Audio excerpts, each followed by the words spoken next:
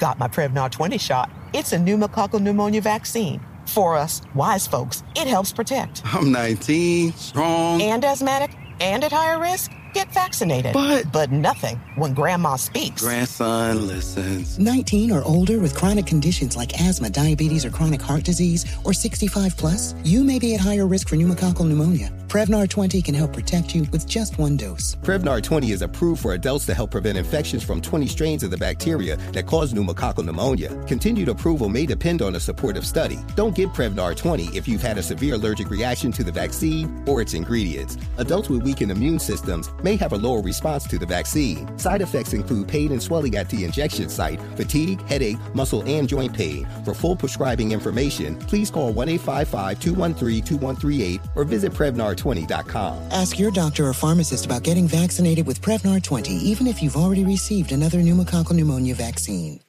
Are you ready to move your career forward? Make your comeback with Purdue Global and get college credit for your work, school life, or military experiences. With these credits, you may have already completed up to 75% of your undergraduate degree. You've worked hard to get where you are. It's time to get the recognition you deserve and earn a degree you'll be proud of. One that employers will trust and respect. When you take the next step in your life and career, make it count with Purdue Global, Purdue's online university for working adults. Start your comeback at purdueglobal.edu.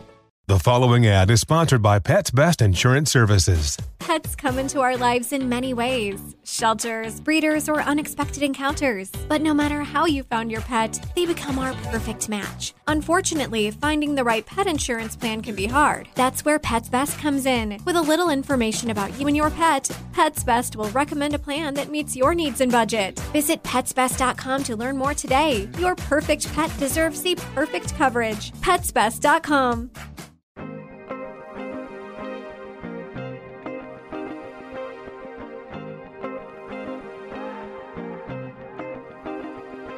From grandmothers who whispered in their baby girl ear, to fathers on dimly lit street corners instructing young soldiers to always keep their eyes open. You be queen. You were fire. You were passed through centuries on the hands of your daughters. They called you wisdom. Proverbs. On the backs of diamond-eyed school children who grew into hymnals recited by amethyst-holding urban philosophers who recited neighborhood commandments out of the windows of restored El Camino chariots to keep the warmth in their blood. Be wise. Be smart. Be black opal, brown quartz, bloodstone, and prayer. Be every form of gem.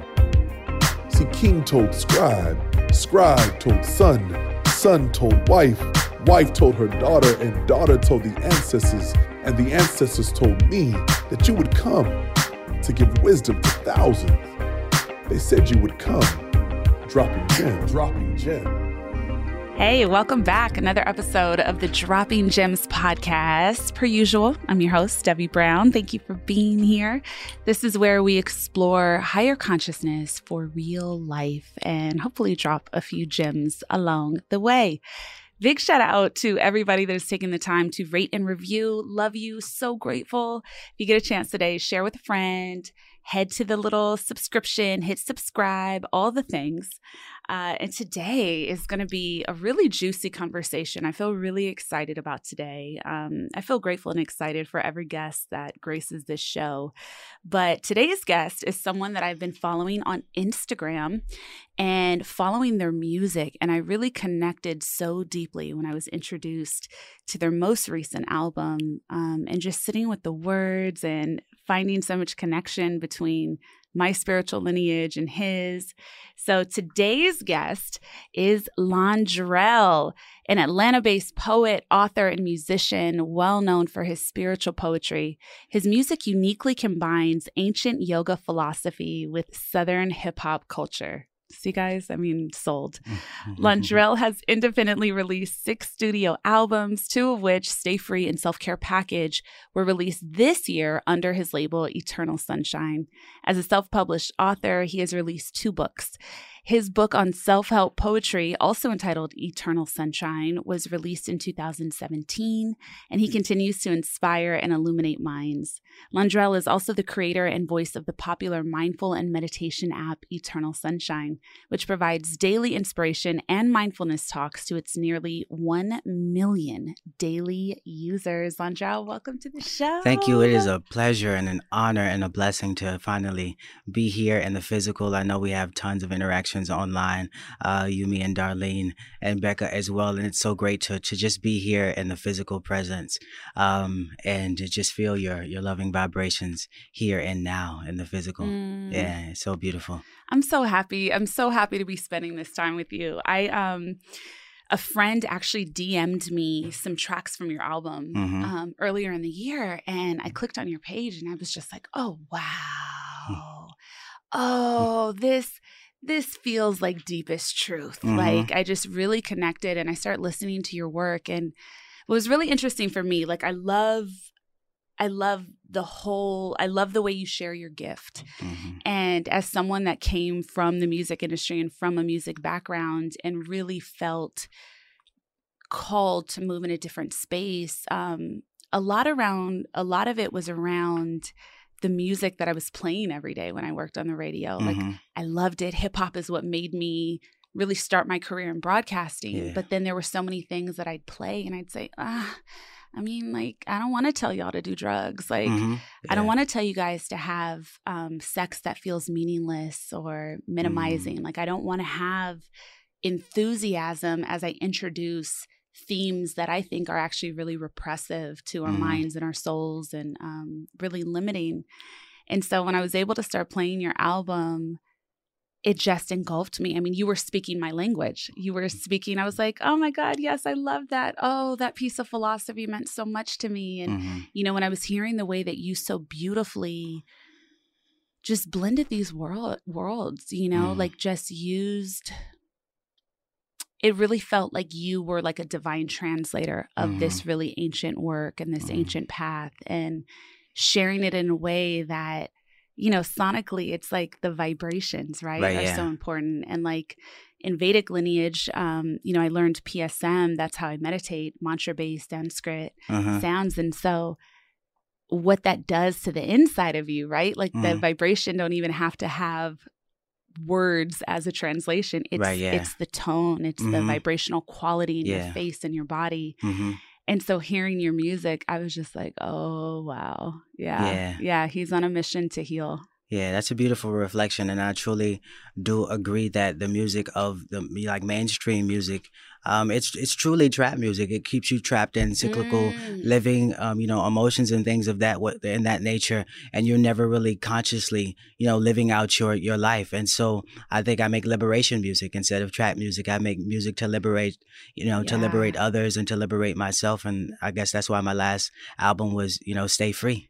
Stay free, stay liberated, and, you know, just, you know, live consciously, live mindfully, and live soulfully, I should say. And because that is our nature. And, you know, I create music from the soul, you know, and like you said, translating that. So I get downloads all the time. You know, my downloads are in the form of poetry and music and song. And, you know, the practice, you know, just prepares me to receive.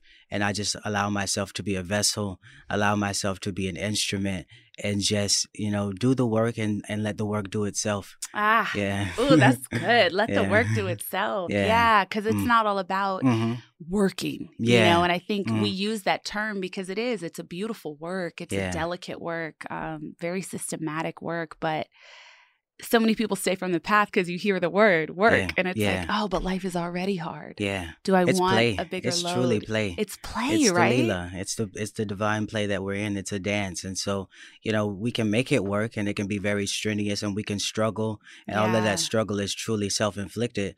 But if we learn to dance and play with it, because we are co-creators in this experience, and everything is working for us, you know, everything is working for us, and everything is, you know, everything works for the greater good of each and every person involved, you know, so it's not so much work, it's more so cooperative collaboration with life and with each other. Active participation. Yeah. Yes. Yeah.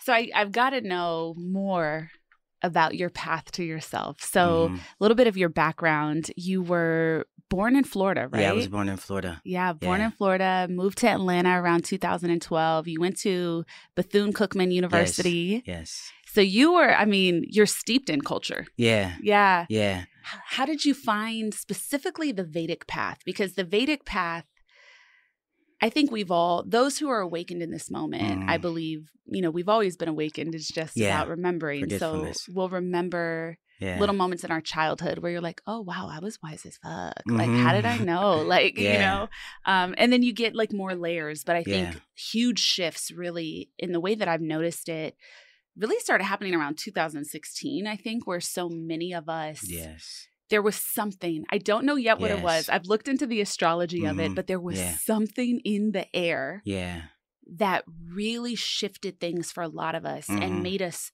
I feel, maybe I'm just speaking for myself, but really kicked purpose into overdrive in a new way,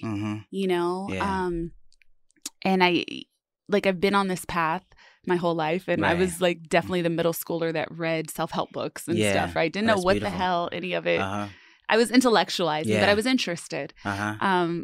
But when I really connected specifically to like primordial sound meditation and the path of Vedic wisdom and, reading all the sacred text, that was my deepening. I think that was my biggest undoing. And it is rare that I find other people, especially other people from our community that chose that specific lineage. And so how did you return home in this way? Yeah, and I was about to say it was a returning home. I think it's just coming back to remembering.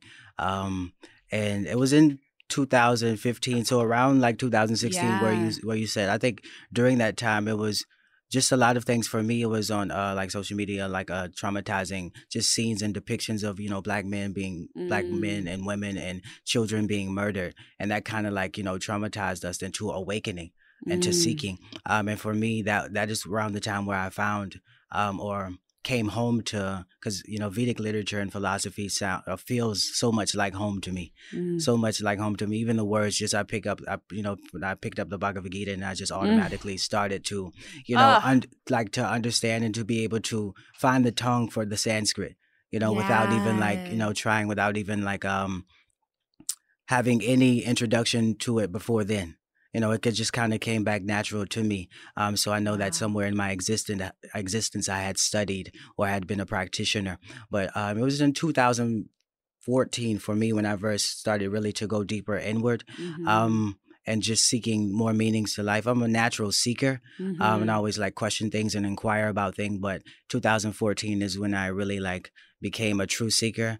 I think it started with the death of Michael Brown. In Ferguson, and I had organized a run from Atlanta to St. Louis, a 840-mile run, as a way to raise awareness for that situation and raise funds for the family during their time of grief and during their time of need. And so I organized a run. Me and my friend, we ran every day for 21 days from Atlanta to St.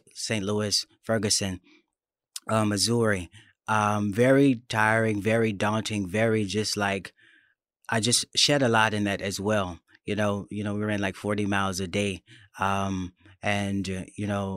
There's pictures on the internet when we finally arrived there. I was just bawling out in tears just because, giving so much life energy, life force to a cause, to a purpose really opened me up to universal service, universal compassion, universal love, and just, caring on a deeper and more profound level for someone outside of myself and, the world at large.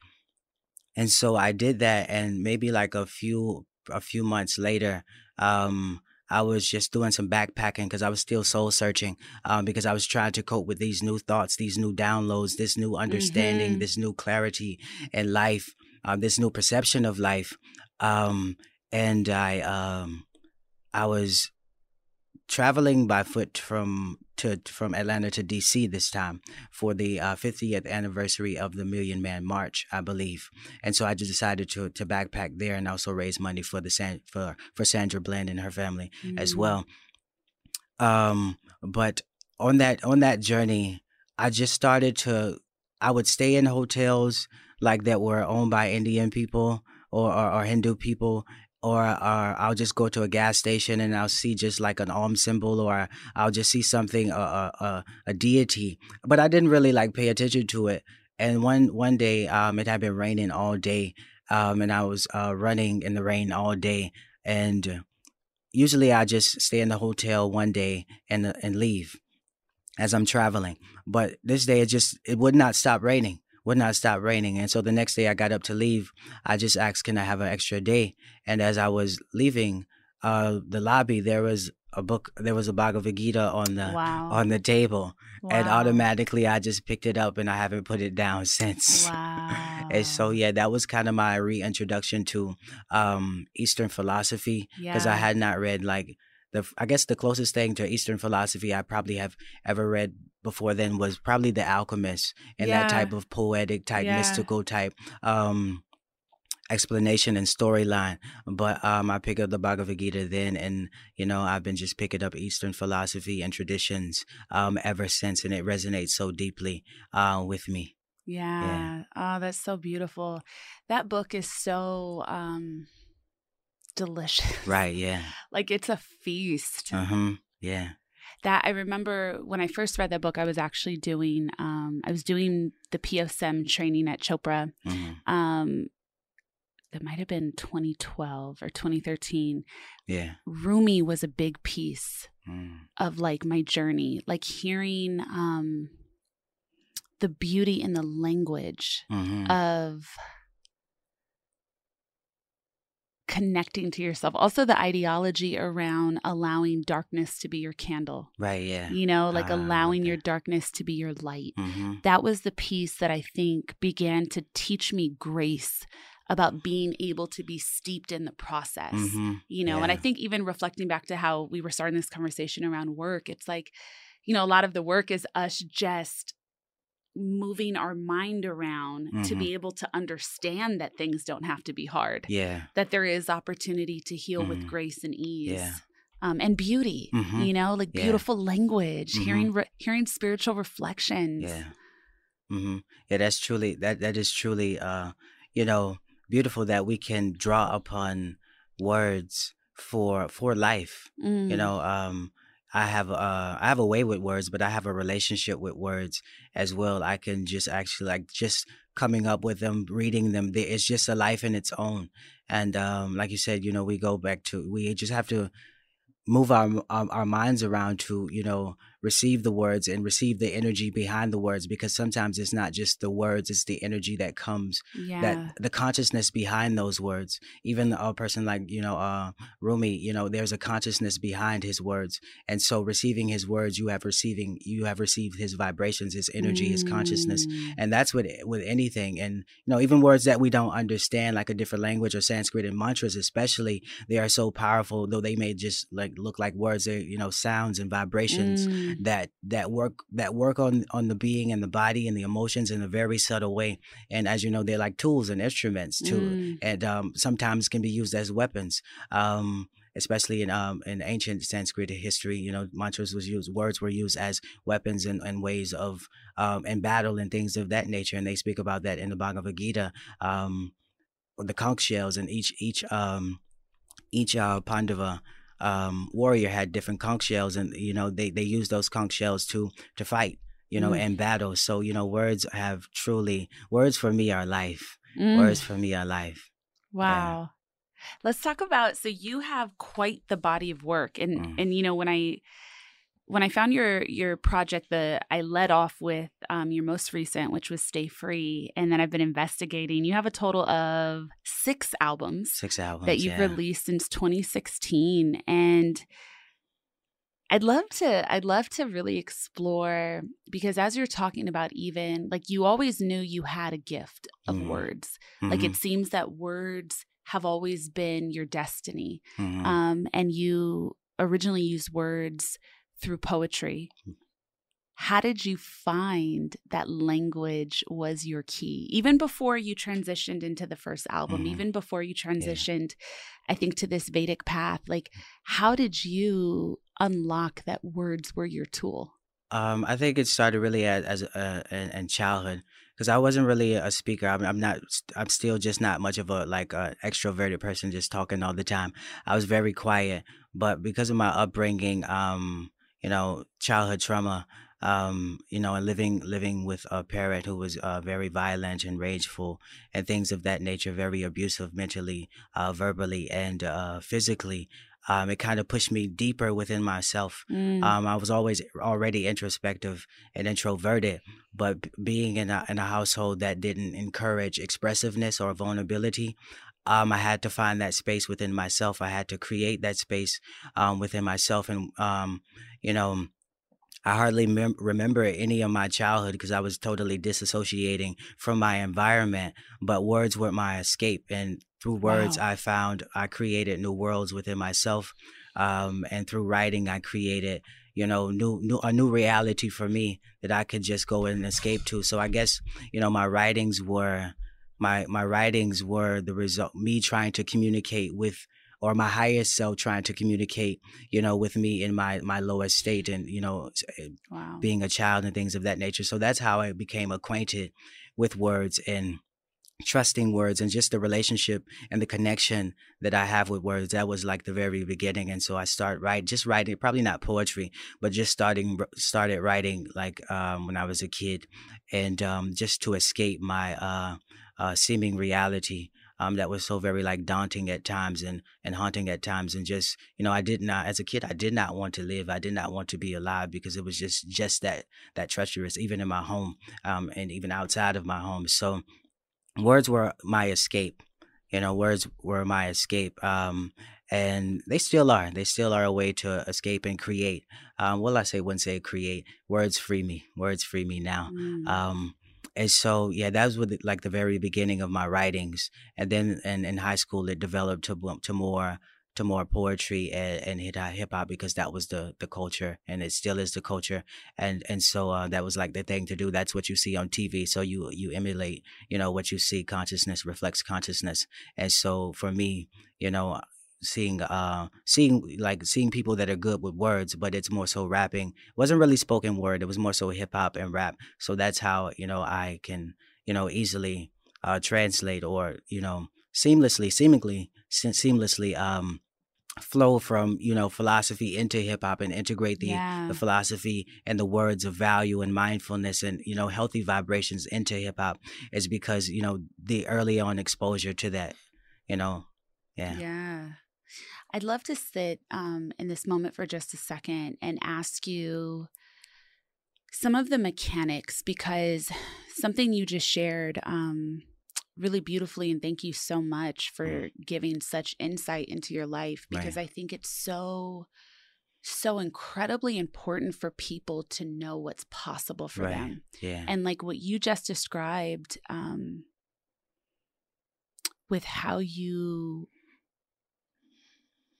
were made to experience yourself and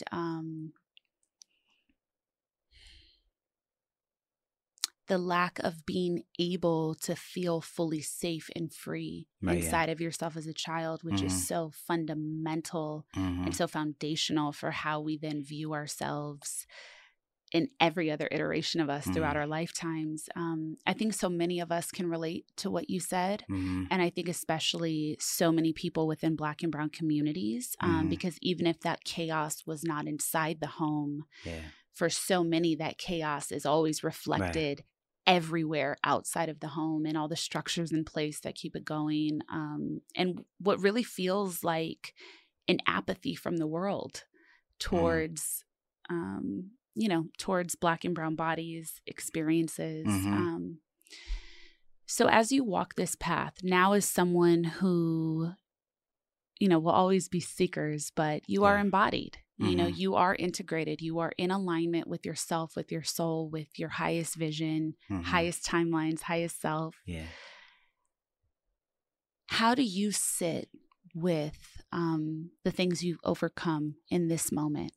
How do you integrate what can be a really painful past foundational experience. You know, those are the things that we can never forget because it started us. It's who we are. So it's, you know, the trauma. How do you move with grief? How do you experience as this version of yourself some of those wounds as you look back on them as they're healing or have been healed? Yeah, beautiful question. And thank you for allowing me to go back and revisit that. But yeah, as you know, like you said, being embodied and being here now, I can go back into the darkness with light. And like you said, you know, like the Rumi quote, allowing your darkness to be your candle. And I don't shy away from the darkness. I don't like push it away. I don't resist it because, you know, this life, this experience that we have requires contrast. It requires the duality of light and darkness, and we can't have a picture without the negative and the positive. And so I understand that it's going from, you know, going from grief and to grace, you know, having grace with myself, you know, and just, you know, really allowing myself to feel like early in my life, I was made to be so emotionally numb to everything. And so, you kind of cut yourself off from an important aspect of you because life is all feeling. You know, the reason that we are here because we are intuitively feeling that we are in this room, in this studio, having a conversation with ourselves in a different expression. And so it's just really allowing myself to feel whatever is. And whatever is, and that's all that is. If it's light, if it's darkness, if it's pain, if it's hurt, it's there. And it's an experience that can teach you something. It's an experience that you can grow from. It's something that you can, you know, build upon. And so for me, there's a level of non-resistance to the light, to the dark, and just all acceptance of everything because we are everything and everything is happening within us. And then so it really takes a lot of patience with yourself, grace with yourself, and understanding with yourself. But I understand that, you know, I've been through the worst of situations. So everything on a larger scale, everything is so very small to me. You know, I think we can all say that no matter what we face going forward in life, it compares not to what we've been through. You know, it never compares and just how traumatized, because we have gained a level of awareness and wisdom allows us to remove obstacles that once seemed so big, but now they're just so very small. So as we go through life, you know, we progress through life, there's a certain level of, for all of us, an awakening that naturally happens. Some of us, it's slower than others, and some of us is more aware, and we are more aware of that. But for me, it's really just sitting with everything and being with everything and non-resistance to anything. Hold that thought. We are coming right back.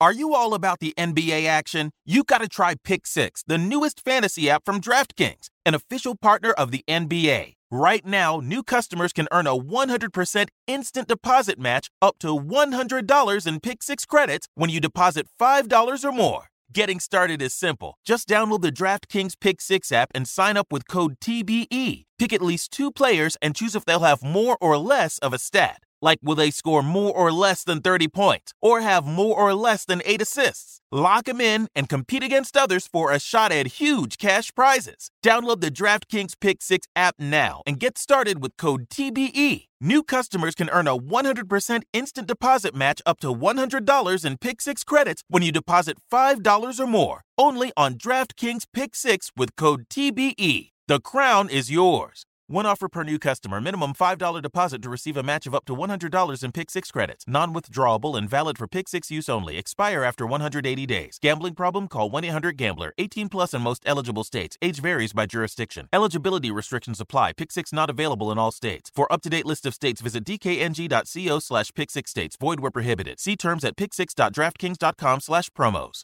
Nissan has a car for everyone, and that means every driver who wants more. Whatever your more is. More freedom, more head-turning style, more exhilaration. Nissan has it. Get more exhilaration behind the wheel of the Nissan Z, the sports car built to deliver the most thrilling drive ever. Make more moves with the Nissan Rogue that can switch between power and fuel efficiency at the press of a pedal. If you're craving more adventure with your crew, try the Nissan Pathfinder, the vehicle with a muscle to help you handle the journey. Want more of a rush with your drive? Zip around in the agile and stylish Nissan Sentra. And for a drive that's positively more electric, the Nissan Ariya has the perfect combination of raw power and refined luxury. When you want more of what makes driving exciting, from sports cars and sedans to EVs, pickups, and crossovers, you can rely on Nissan, because more is all we do. Get the endless excitement and the more you've been looking for. Check out Nissan's amazing lineup. Learn more at nissanusa.com. 2023 EPA fuel economy estimates: 30 city MPG, 37 highway MPG, 33 combined MPG for Rogue S and SV front-wheel drive, 28 city MPG, 35 highway MPG, 31 combined MPG for Rogue S and SV all-wheel drive, 29 city MPG, 36 highway MPG, 32 combined MPG for Rogue SL and Platinum front-wheel drive, 28 city MPG, 34 highway MPG, 31 combined MPG for Rogue SL and Platinum all-wheel drive. Actual mileage may vary with driving conditions. Used for comparison only. Okay, quick math. The less your business spends on operations, on multiple systems, on delivering your product or service, the more margin you have and the more money you keep. Obvious. But with higher expenses on materials, employees, distribution, and borrowing, everything costs more. So to reduce costs and headaches, smart businesses are graduating to NetSuite by Oracle. NetSuite is the #1 cloud financial system, bringing accounting, financial management, inventory, HR into one platform with one source of truth. With NetSuite, you reduce IT costs because NetSuite lives in the cloud with no hardware required, accessed from anywhere. You cut the cost of maintaining multiple systems because you've got one unified business management suite. And you're improving efficiency by bringing all your major business processes into one platform, slashing manual tasks and errors. Over 37,000 companies have already made the move. So do the math. See how you'll profit with NetSuite. Now through April 15th, NetSuite is offering a one-of-a-kind flexible financing program. Head to netsuite.com/stereo right now. netsuite.com/stereo. netsuite.com/stereo. When I was listening to your album, Stay Free, the thing that was really striking to me is I love the cover. You were, it's such a beautiful, gorgeous photograph of you as a little boy. And, you know, it's just, I don't know, the resilience of children is so phenomenal. Mm-hmm. The resilience of heart, you know, the ability to really be open. We talk on this show quite a bit about reparenting and a lot of the inner child work and mirror work and, you know, all the things that grief work, things that you can do to come back inside of your body and be there and live there and feel safe there. What would this version of you say back to the little boy on that cover of Stay Free? Stay free. Truly just stay free. Allow yourself to feel. Allow yourself to heal. You know, it's okay to feel. It's okay to cry. It's okay to be sensitive. It's okay to be exactly where you are, you know, because without this, you would not become this, you know. And so I honor that. I honor the child in me. And I still, you know, have conversations with the child in me because I know that timeline is still existing somewhere in time. And just going back there consciously, you know, because we are all time traveling, you know, we are all time travelers. We're time traveling now for these conversations. And, you know, our past is still happening now. Our future is happening now. So it's being able to consciously understand that and have that conversation now because it's happening now, you know. And so I can lend wisdom to myself in that timeline and heal my inner child in this timeline, you know. Yeah. Yes. This is a whole nother conversation now that I want to have with you off the mic about some things. And that I love that you said that because, you know, as I experience some of my own reparenting and beautiful childhood work, you know, and as certain phrases are really being utilized more and more, like reflections on ancestral trauma, on intergenerational trauma, you know, some of the joy for me in doing the work is knowing that truly as I heal myself now in this moment, as I stand in the grace of myself and allow myself to be radiant and free, that all of that goodness is healing the younger version of me. And so the way that I've been kind of experiencing it or thinking of it in my mind is that life is feeling so good and full now because actually my past has been completely rebuilt. I love that. Re-experienced. And so when I feel the true depth of freedom that I feel right now, I'm like, yeah, of course this is possible. Not just because I've healed myself in this moment, but all of that healing went backwards. So technically, energetically, on a cellular level, that trauma hasn't actually happened. Wow. It's been removed. And when we think of like that kind of lineage work, that ancestral healing, like the intention really is what I do now, I'm sending back and I'm sending forward. Yeah. That's so beautiful. Gave me chills. And just to feel that energy and to actually like, receive that energy and integrate that energy into just my conscious awareness as I'm receiving it, and it's going backward and forward in time for me as well. So I thank you for that gem, dropping gems in my heart, in my soul, on my life. I truly felt that and, received that and truly, affirmed that as well. Not only are we healing ourselves, but we are healing all versions of ourselves, our ancestors as well as we heal, because our ancestors have incarnated as us to heal themselves. Okay, wait. Can I? Oh my God, we have to go somewhere with this right now. I have to share this thought I've been kind of savoring recently, and I would love your take on it because I feel like we really speak the same language in a lot of said and unsaid ways. Yeah. A thought that occurred to me, right? We think of, especially for our lineage, we're really rooted in the understanding of reincarnation. And, I know I've reincarnated here. I've been here since the inception of Earth. I've come back a bunch of times and I've incarnated in other realms a bunch of times. But this thought was coming to me. Okay, so let me start here. I need to try to make this make sense because it's only been going in my mind. So there was this meme on Instagram, right? Or this factoid that said that each of us has around 4,000 ancestors behind us, right? If we really look back at all of the generations of what it took for us to exist here in this moment, it goes back roughly 4,000 people for each of us. And so when I was putting in the thought process of reincarnation into that and different lives I know I've had and different patterns and experiences I've had, I've done a lot of past life regression work. It was interesting. Here's an example. The thought I'm putting together in my mind that I'm trying to get out is right now in this exact moment, as I'm embodied as Devi to have this experience as me, I am also on this earth in a million other ways because as I right now have embodied as Devi and I'm receiving the support of my benevolent ancestors in this lineage of Devi, I am also many people's ancestors right now. Right now. So like one of the lives that I had was I lived in China as a healer in the 13th century. So that embodiment of my energy and essence in China in 13th century is currently serving as the benevolent ancestry for people in China. At this exact moment that I'm also me again here on earth and I'm receiving benevolent ancestry from this particular family line that I'm inhabiting. Yeah, it's like it's a cross network of just weaving in and out of timelines, weaving in and out of cultures, weaving in and as a healer to heal cultures, to heal generations, to heal just different parts of the world. And I think, we all, like you said, you are here, but you are also in the 13th century healing that timeline to people in China now and in China then. Yes. So it's just like a network, a weaving in and out of just, healing, and that's so beautiful that you, reflect that and have that revelation, have that connection with your truest self, your inner self, to know that, we are all time traveling, to realize that we are time traveling. I think I just realized that yesterday, I realized that,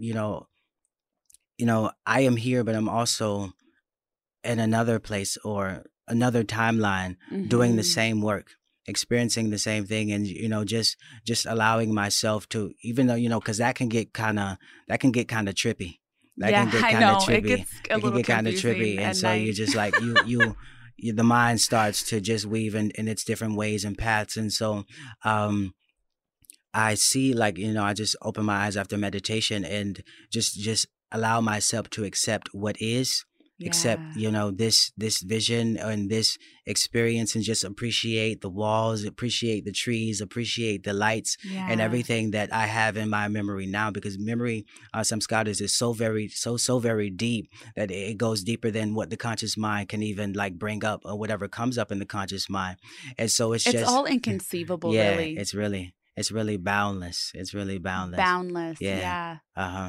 The part that felt really powerful for me in that thought that I shared was this knowingness that means that, there's no limits on anything, right? Yeah. Like everything is boundless. And when you tap into that piece of it, there is nothing off limits to any of us. And we all have the ability to call in more power and more magnetism to ourselves, because we are existing here in so many ways. Yeah. So I'm gonna call in some of that soul power from 13th century ancestral me that's currently running around, and all the other versions. Like, there's so many pieces of our souls that we can call in to be remembered, to utilize for this lifetime. Yeah, and I truly believe that, and I to go further in that, or deeper into that, it's understanding in totality that everything is you. Everything is you, and it's kind of like the cop out, but everything is you. This entire experience is happening within you. The history, it's all your memory. The history is all your memory, and we have created ourselves, in so many different forms, to experience ourselves in so many different forms, to tell this story, to dance, to play, to live, to love, and experience whatever there is to experience. And to come back to ourselves, as Ram Dass says, we're just walking each other home. We're walking each other back into ourselves. We're walking ourselves back to ourselves. And we have that duty to serve. We have that duty to heal. We have a responsibility to do the Dharma of whatever our Dharma is, and it's okay to do it in whatever realm we're doing, whether it's music or, doing radio, or using your voice, or doing behind the scenes, whatever your Dharma is, do it. And you can be liberated through your Dharma. It doesn't have to be the strict ascetic path or path of renunciation. Whatever your Dharma is, do it in service and truth, and knowing that you are being liberated through that activity. And it's all sadhana. It's all the spiritual practice. Whatever you're doing. I love you. I love you too. I'm so happy to be here with you. So happy to be here. Yeah. You really, you occupy a really special, really special space, because you're really at the intersection between deep, ancient knowledge, mastery in this life, and also activism. It's like you're really occupying space as a spiritual activist. What does that feel like, and what is your deepest hope for your work in that way? I feel really, really small. I don't really see myself in that way. I just truly allow myself to be used. I don't really pay too much attention to, like, I know I'm great. I have confidence in myself, but I don't pay attention to the greatness of that, or the profoundness of it.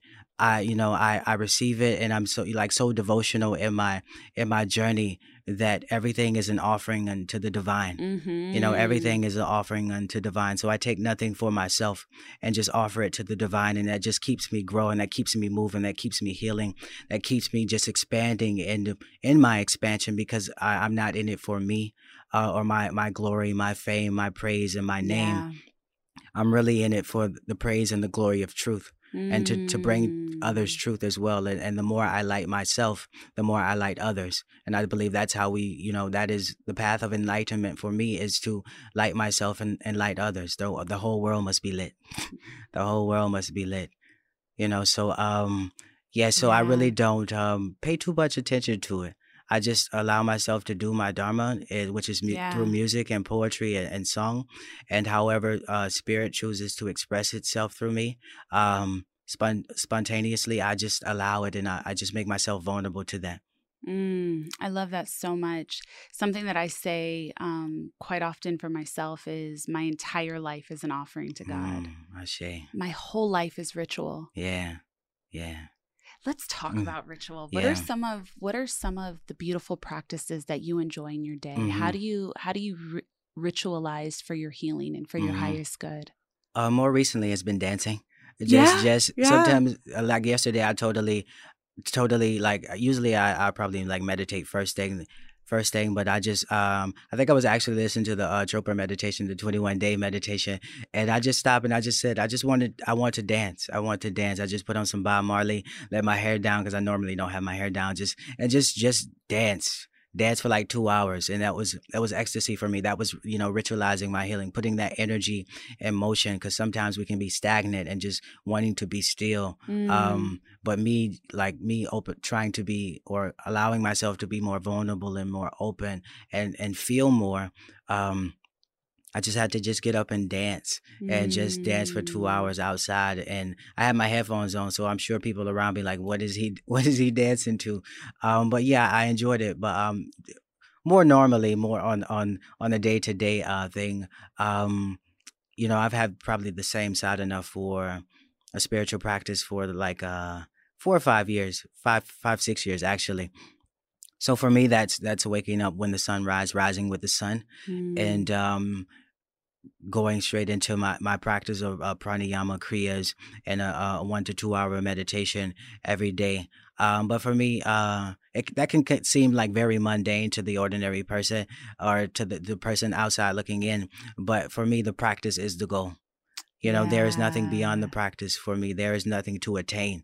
That everything is right here in the practice. Everything is right here, and even the smallest things that I'm doing, whether it's washing dishes or cleaning out the tub or meditating, it's for me, it's all part of the spiritual practice, and it's all integrated into opening myself up to all that is.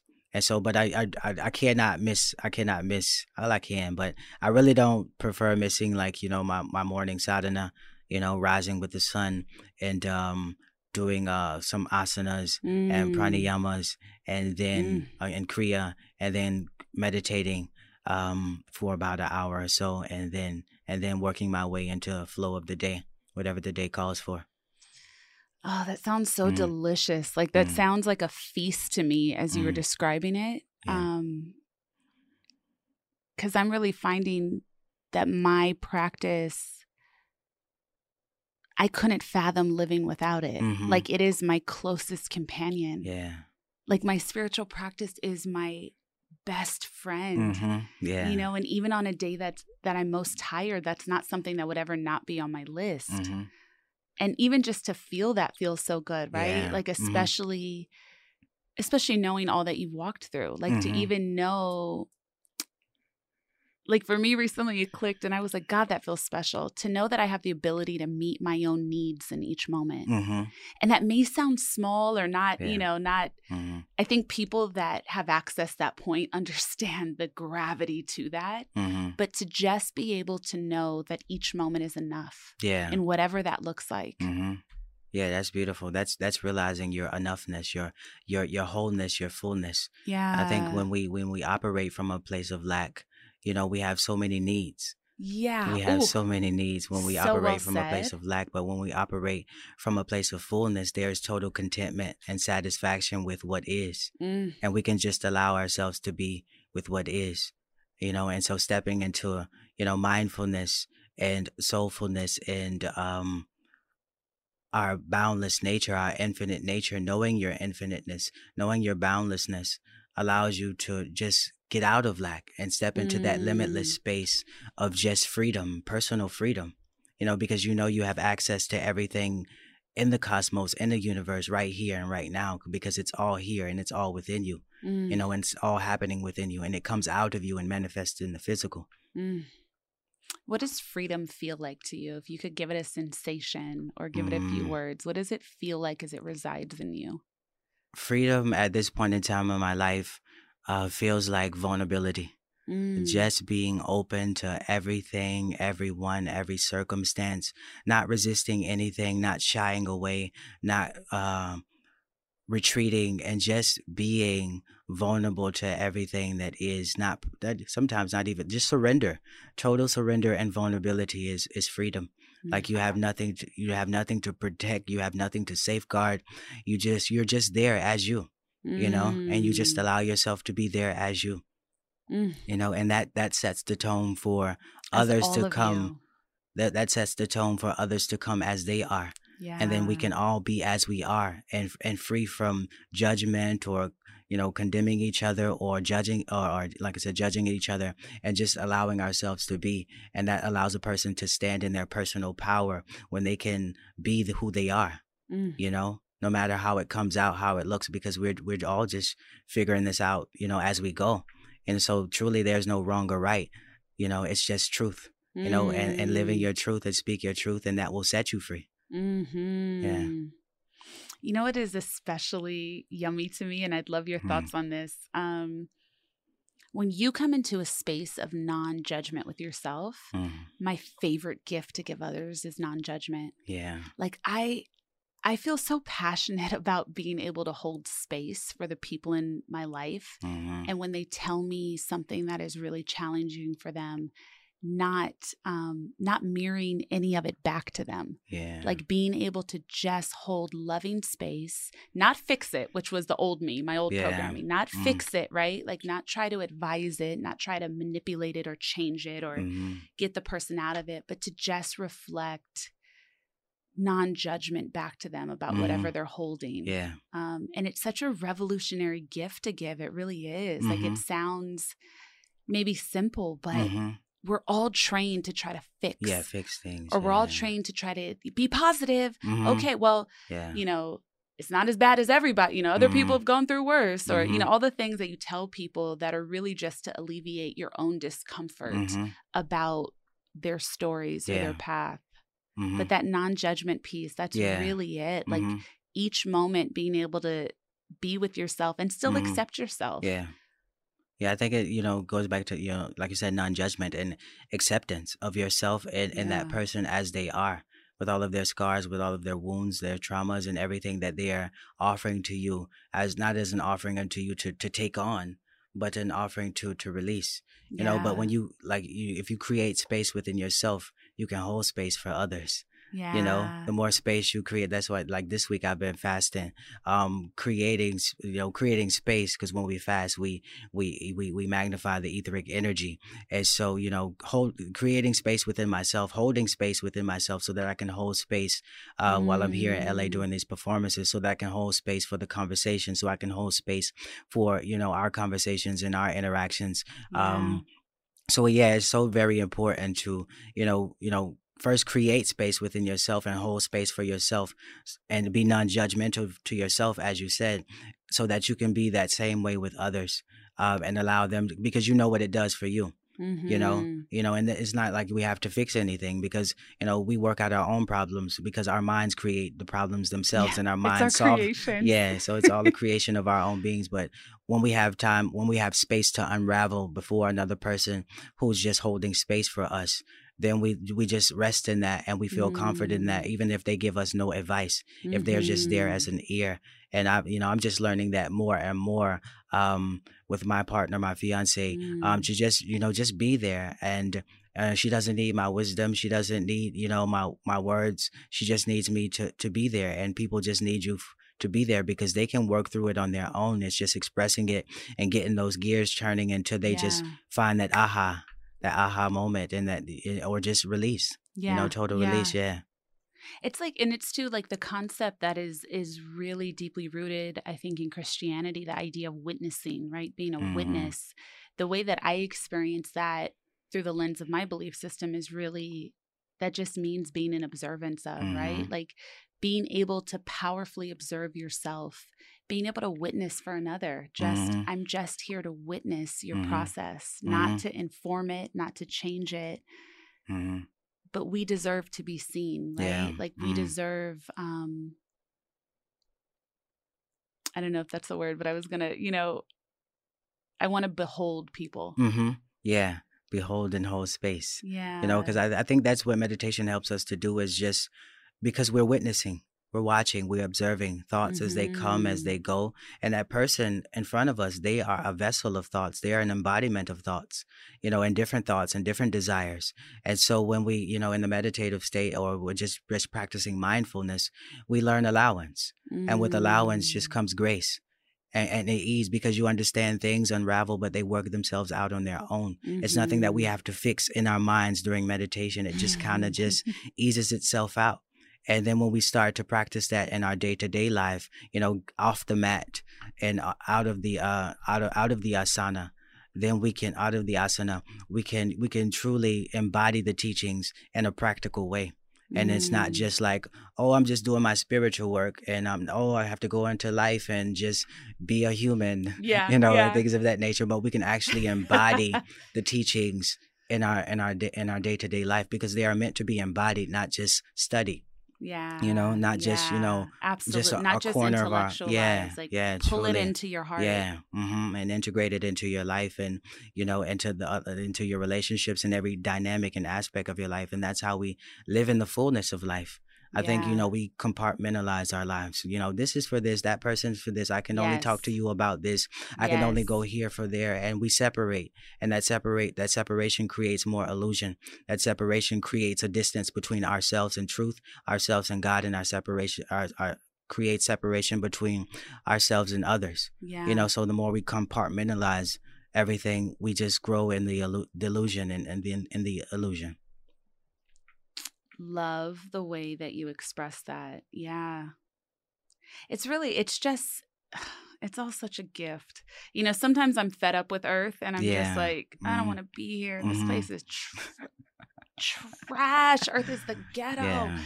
And then sometimes I'm just like, how awesome. Like, what a beautiful learning. Yeah. Like, what a beautiful learning to choose this lifetime to be this version of me, and all the gifts that it possesses.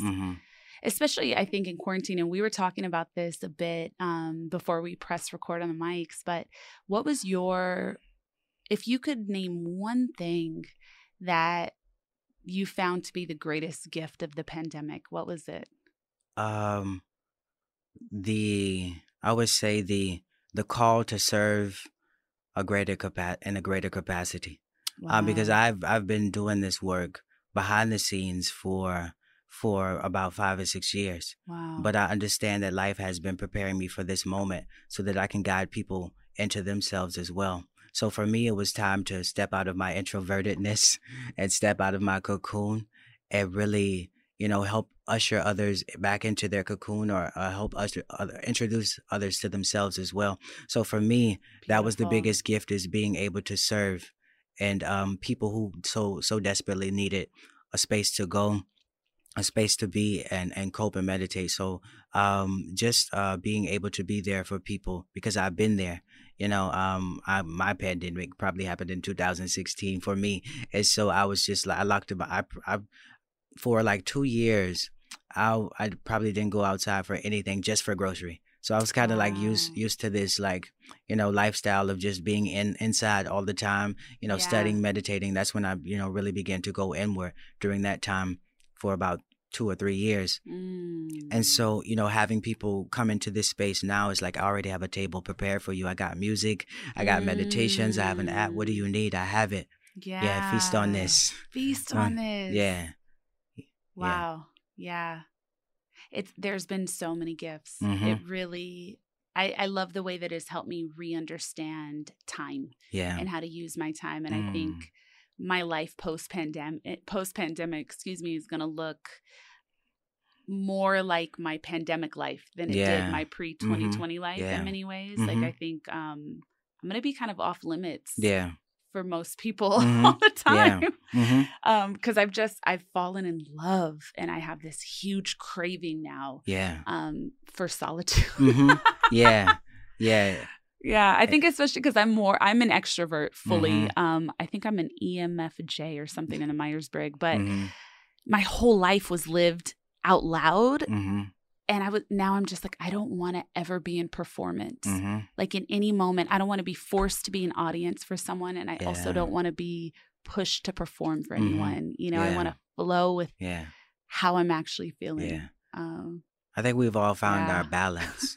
I think we've all found our balance and what we can, like our groove, and that's what we and now we have the choice because we see both ends of the spectrum, and so now we can find like a middle path that works best for us, and we can like integrate what we learn by being just out on the scene all the time, or extroverted, or just being a social butterfly, and the things that we learn by being and having the time to go inward and nurture ourselves and take care of ourselves and hold space for ourselves. And so it's like a merging of the two worlds, and I think the new earth, the new world that we are curating will be somewhat of that sort of ease for everyone. So people won't be too demanding with your time, and you won't be too demanding of other people's time, and we'll just allow each other to just enjoy your time alone. Hey, even your partners, if you want to enjoy time alone and by yourself, then that's cool. We won't probably make too much of a fuss off, just the ease that this pandemic has given us. Yeah. We each deserve the dignity of our process, whatever that is. Yeah. So how can everybody connect with you? First of all, I highly recommend everybody to go into their iTunes store, Spotify, wherever you listen to music, check out the Stay Free album. And then after you do that, there's 5 more albums to feast upon. Stay Free is the first one. There's also Self-Care Package, Floral Escape, Sunflower Soul, Feminine Energy, and Feels. And then how can everyone connect with you? I guess Instagram and Twitter. My handle is Londrell, or Facebook as well. And on any other platform, you can find me at Londrell. Also, I do have the mobile Eternal Sunshine app, the mindfulness and meditation app. So that's a great way to just receive free. Sometimes I do talks, and most of the times I do meditations on there. So that's a way to get updates and news on what I'm doing, where I'm at, where I'm touring, where I'm having shows at. And yeah, those are the 3 main ways to stay in contact with me. At the end of every show, I offer to each guest the opportunity to share some soul work with our listening audience. And so what that can look like is either a thought to be savored, maybe a journal prompt, a self-care practice that you enjoy and find to be powerful. But anything you'd like to offer our listeners to spend time with for the rest of the day after they hear this episode. Beautiful. I would say just off the top of my head, it's okay to venture into the darkness. It's okay to go back into the traumas. It's okay to revisit the darkened parts of yourself. Sit with those things. Sit and feel. If you can feel it, you can heal it. And just allow yourself to feel. Let yourself feel. That's how we self-heal. And so just sitting with everything and being with everything and forgiving yourself and forgiving all versions of yourself in that, having compassion upon your experience, having compassion upon your life, having grace with your life and your experience, and knowing that sometimes it's not all love and light. Sometimes we have to, go back into the, sometimes we have to experience the dark so that we can bring forth more light. And the more darkness you experience, the more light is being summoned out of you. So appreciate, the parts that you hide. Be totally vulnerable to every aspect of yourself. Be totally vulnerable to everything that you have experienced, and allow that vulnerability to, awaken you to your truth and live in that truth, celebrate that truth, speak that truth, and let that truth set you free. Beautiful. Beautiful. Thank you for that. Londrell, thank you so much. It has been such a joy connecting with you, finally connecting in person. Been a really, really big admirer of your work. And you're in Los Angeles. You have several shows while you're out here. And hopefully you'll be back soon. I shall. It feels like LA always feels like home to me. So, and I visit like at least once a year, at least before the pandemic. So I'll definitely be back and integrating with you and Darlene and Chopra family, and just creating this new earth, this new world, this new paradigm for us and all of us who are to come. The little ones, the little ones. They're going to be so blessed. Their world is going to be so beautiful, so beautiful. Yeah. You are soul family. I'm grateful for this time together. Thank you. Ashe, I am too. Felt natural, so very natural.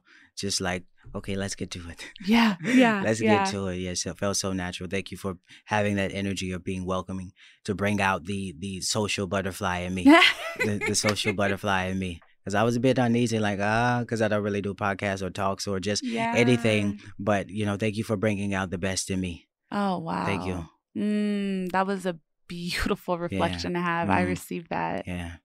And I know you do that for so many. And your music, your music gives people permission to meet the best versions of themselves and to love them and to accept them. Yeah. It's great to receive that gift. I feel it now. I feel it. Thank you for allowing me to feel the gift that I give. Yeah. So I don't want this podcast to end. Everyone, thank you as always so much for listening. Please share this show with a friend. This felt really, really special. And I know that there is not only something in this for you and for your soul, but you'd be surprised at ways that you can positively affect other people's lives just by sharing the lessons you're receiving. And so I definitely, I encourage everyone to do that. Go rate the app, rate this episode, leave a little written review. I love you. I will be back next week. Peace. Hey, find me on social. Let's connect. @Devi Brown, that's Twitter and Instagram, or go to my website, DeviBrown.com. And if you're listening to this show on Apple Podcasts, please, please, please don't forget to rate, review, and subscribe. And send this episode to a friend.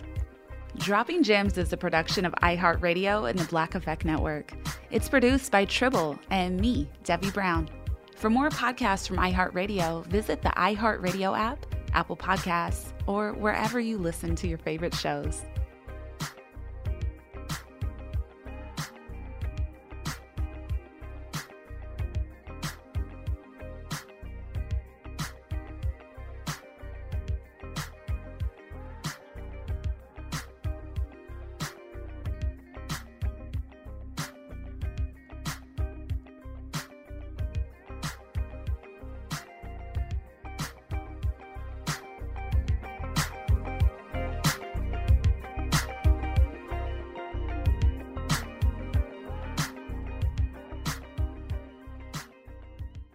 With the best all-inclusive vacation deals to Mexico and the Caribbean, booking your getaway with Cheap Caribbean Vacations means you have more freedom to do your deal. Whether you want to enjoy snorkeling, endless margaritas, and more, or simply soak up the sun and sand in a tropical paradise, Cheap Caribbean Vacations has your deal for that. Plan and book the exact getaway you want at exactly the right price for you by using our exclusive budget Beach Finder, or find a featured all-inclusive package to Iberostar Hotels and Resorts and do your deal at cheapcaribbean.com.